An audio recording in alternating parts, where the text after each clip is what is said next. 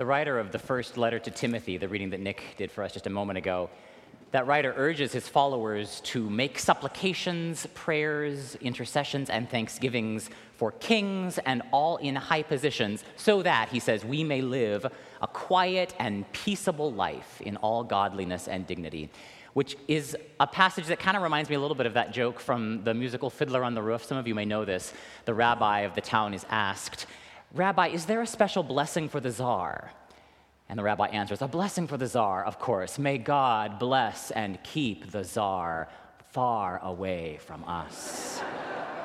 Pray for the people in power so that they do not come knocking on your door. Our earliest ancestors in the faith were not simpletons. They were a beleaguered band of refugees, actually. They were political dissidents who had been hounded by emperors and persecuted by kings. And the writer of 1 Timothy is writing in a slightly later period now when these ne'er-do-wells of the Roman Empire are just beginning to gain a little bit of social standing. And so he warns them, don't make trouble with the people in power. Be nice to them, pray to them, as their Lord Jesus had told them a couple generations earlier in one of the weirdest, I think actually one of his funniest parables. Make friends for yourselves by whatever means possible, dishonest wealth if you must. Start praying for kings if that's what it takes. Well, the crowned heads that I suspect many of us are watching a little more closely these days, of course, are the English royal family. We Episcopalians, with our fondness for all things British. Matthew spoke for many of us, at least he spoke for me, in his tribute to Queen Elizabeth at Evensong last Sunday. He said, "I did not know the Queen personally, I never met her, but I have watched every single episode of The Crown on Netflix. So I fancy myself something of an expert, if you don't mind. At my house, we've gone back to watching some of the earlier episodes in the series, and it's amazing to see how these earliest parts of Elizabeth's reign ring with so much resonance now that she's gone. A couple nights ago, my parents and I watched the episode from the first season of The Crown when the new queen, all of 25 years old, starts to figure out what this job is going to be like. She starts to differentiate herself from family and advisors. It's the moment, I think, where she first kind of comes into her own as a leader and, as more to the point, as a woman leader. It happens in a conversation with Winston Churchill, the great premier elder statesman, a man who knew well the art of shrewd political maneuvering. He knew how to manipulate his monarchs to get what he wanted. And we know that Churchill is going to go on to become a really important mentor to the young queen. But to get there, Elizabeth has to show that she knows how to play the game just as well as he does, and actually that she can play it better than he can. Churchill has advised that Elizabeth's coronation should be scheduled for 16 months out. He says, "Ma'am, this is entirely for your benefit," and she smells a rat, as she should. And she's confused, right? Why is the prime minister trying to delay my coronation for a year and a half? That seems ridiculous. But she puts it together, and at their next meeting, Elizabeth lays her cards on the table. She says, "I know that your party wants you to resign in favor of a younger man," she tells her shocked prime minister. "I also know," she says, "that no one will bring up your resignation while you are actively engaged in planning my coronation. So by delaying my investiture, you are in fact," she says, "holding on to power. In which case," she says with these wide, innocent eyes, Claire Foy as Elizabeth plays the moment beautifully, "in which case," she says, "I would suggest, Prime Minister, that you are somewhat in my debt." She plays him like a violin. That's the moment where I fall in love with Elizabeth, with her steely courage, with her shrewdness, with this iron fist in a beautifully embroidered velvet glove. Here is a woman who has figured out how to play the game, how to use her dishonest wealth, we might say, her family name, her position as queen, which has come to her entirely through an accident of birth and historical circumstance, her wealth, her power, her privilege, and her liabilities too, right? Her youth, her inexperience, her gender, I mean, not to make too fine a point of it, all of it marshaled to the task of making friends, we might say, making friends shrewdly. It's important for her to have a relationship with her prime minister, which is not one of her being manipulated.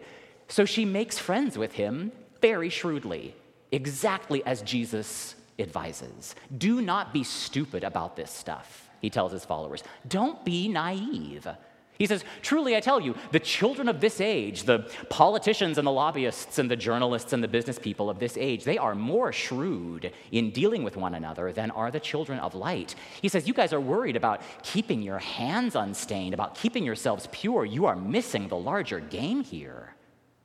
And then he tells them this weird, unsettling parable. I think he's got his tongue firmly planted in his cheek as he does so. But the details of this story actually make a really interesting point, I think. A manager, a guy who manages the estate of a large landlord, is about to be fired. It's not clear whether his employer is fair or corrupt. A lot of ink has been spilled by commentators trying to figure out, like, is this a critique of the first century economic system? We don't really know. The point seems to be that this particular manager, who is facing an abrupt end to his paycheck, is desperately trying to secure a pension for himself, right? So he cheats. He cheats his master. He calls all of his master's debtors. He reduces what they owe so that we are meant to understand they're going to have pity on him and take him in when his master throws him out on the ear. Make friends for yourselves by means of dishonest wealth so that when it is gone, they will welcome you into their eternal homes.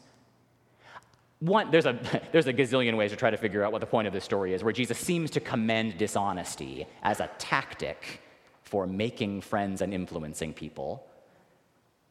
I think another way of reading it is it's a funny, clever, interesting, provocative way of saying friendship is actually the thing that matters. And Jesus is clear about this, right? Over and over again in the New Testament. This man who, famously never seems to have married, who hung around in this, weird 12-part bromance with these dudes who clearly made a bunch of people uncomfortable, this bromance that kind of set the world on fire, if you like, because after he was gone, they kept doing it. They kept inviting more and more people into the friendship game, which was actually never really a bromance because women were a part of it from the very beginning. It just took the church a longer time to see that because of the ways in which women's voices have been historically, and still are, silenced and dismissed and undercut and shamed.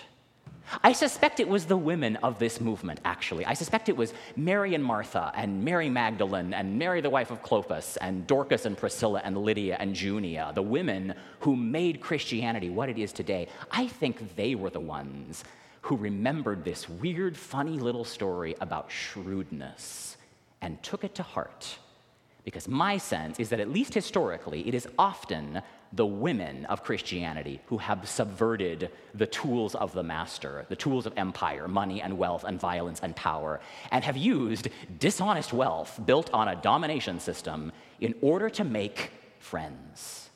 Maybe it was the women of Jesus' circle more than the guys who actually got the point of this very unsettling parable that he tells. Certainly, I think Queen Elizabeth got it. I can't speak to her personal qualities. I didn't know her. But in the midst of all these tributes that are pouring in, praising her for her familial devotion, her purity of heart, her personal integrity, I want to praise this woman for her shrewdness. Here is a very savvy political operator, a woman in a man's world who knew how to use both the honest and the dishonest wealth she had inherited in order to do something far more interesting than the generations of men who had preceded her. She's taken a page from Queen Victoria's book, from Elizabeth I. Churchill says it over and over again in the Netflix series. England has usually done best with our queens. That's interesting to think about. And we do her a disservice, I think, when we dismiss her as this nice, gentle little old lady fit for pouring out tea and chatting about the weather. Here I'm thinking not just about Queen Elizabeth. I didn't know her. Apparently she really only came alive when you talked about horses and corgis, so I don't know.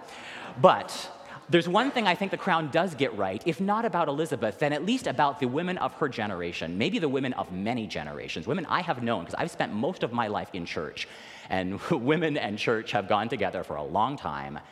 And the women that I have known, women like Elizabeth, have figured out the art of using dishonest wealth in order to make friendships that last. I've been thinking a lot about another woman that we buried this week, Anne Monroe. Many of you knew her. And lots more of you actually knew her than think you did. All week long, people have been coming up to me in the wake of Anne's funeral, people who saw her picture in the paper or recognized her from the email we sent out, and they were like, oh, she's that lady. She's that kind woman who smiled at me every Sunday, shook my hand, took time to get to know me. She did this all over town, right? Like checkers in stores, like all kinds of people are coming up to her family and being like, you don't know this, but I met your mother once, and she kind of changed my life. She looked at you and interacted with you in a way that demonstrated that she actually saw you and that she actually cared. I know that because she did it to me every Sunday at the door when I would greet her and her husband, Dave, and she'd always say, "Hey, Nathan, how are you?" She'd give me a big hug. "How are you?" And I knew what she meant by that. It was not a casual remark, because I knew that Anne struggled, as many of us do, with a darkness of her own. She knew depression, as I do, as many of us do, and we know that one of the ways that we support one another is through these small but very significant gestures of kindness. When we ask each other, "How are you?" what we're really saying is, you maybe don't want to talk about anything more than the weather right now, and that's fine. But know that I see you, and know that I love you. And that is enough. That's how Anne and I showed each other that we cared about each other. We shared this particularly aberrant feature of brain chemistry, and so we looked out for one another. And now she's gone, and I miss her. She was a lot more than a sweet little old lady at the door who smiled at you and shook your hand. Because there was nothing sentimental about Anne Monroe, just as there's nothing sentimental about Queen Elizabeth. Anne's grace came from hardship. It came from hard-won acts of forgiveness. And she chose empathy and connection over the far easier road of shutting herself off. Her kindness came from slogging through the muck of life. Hers was a privileged life in many ways, but it was not an easy one. She was a woman of shrewdness, which is a way to say that she was a woman of deep faith. And I think maybe that's all faith is when you get down to it, a certain kind of tenacity, a certain kind of shrewdness. I mean, my grandmothers had it, both of them. It's one of the things that I really admire about them. Their lives were not easy, but they knew how to pray, right? They knew how to focus on what mattered. They knew how to build and maintain relationships, often in spite of systems and powers, the ways in which the world worked, the roles to which they were allotted, the ways they were treated, the ways they were seen. These were not sweet little old ladies. These were women of power. These are women of power. They are women of great shrewdness. So I want to reclaim shrewdness, maybe even feminist shrewdness, if you want to go there. I want to reclaim that as one of the cardinal virtues of this faith, right up there with wisdom and humility and meekness and purity of heart and the rest. Maybe we could all stand to be a little more shrewd, which is to say, a little more focused on what matters and a little less focused on stuff that just doesn't matter all that much. Jesus seems to indicate that the stuff that matters is always grounded in human relationship. Right? It's actually friendship more than it is marriage or romance, even more than family. Friendship, time and again, is where Jesus roots this movement of love. And it starts super simple, right? It's kindness, it's compassion, it's mercy, it's gentleness. But you know as well as I do, when you ratchet up the volume on that stuff a little bit, when you situate it then in the middle of a busy and complicated marketplace with a lot of competing voices and a whole lot of dishonesty and cheating and violence, sometimes, often, I think, kindness, like reducing somebody's debt so that they can get out of debt slavery, right? Sometimes kindness starts to look on the surface of things like dishonesty. It looks like criminality, maybe even like immorality. But there's a shrewdness deep at the heart of this faith that says, look a second time. What is really going on here? Because maybe what looks like imprudence or dishonesty or malfeasance or crime is actually a deeper kind of mercy. Maybe it's using dishonest wealth in order to make a friend. And maybe that's all that matters in the end. Doesn't matter how you make them, but make them.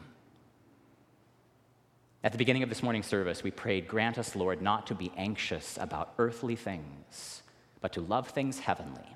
And even now, while we are placed among things that are passing away, a great marketplace of all kinds of stuff, help us to hold fast to those things that shall endure. And according to today's gospel, friendship is that thing. Friendship is the thing that endures. So hold fast to it.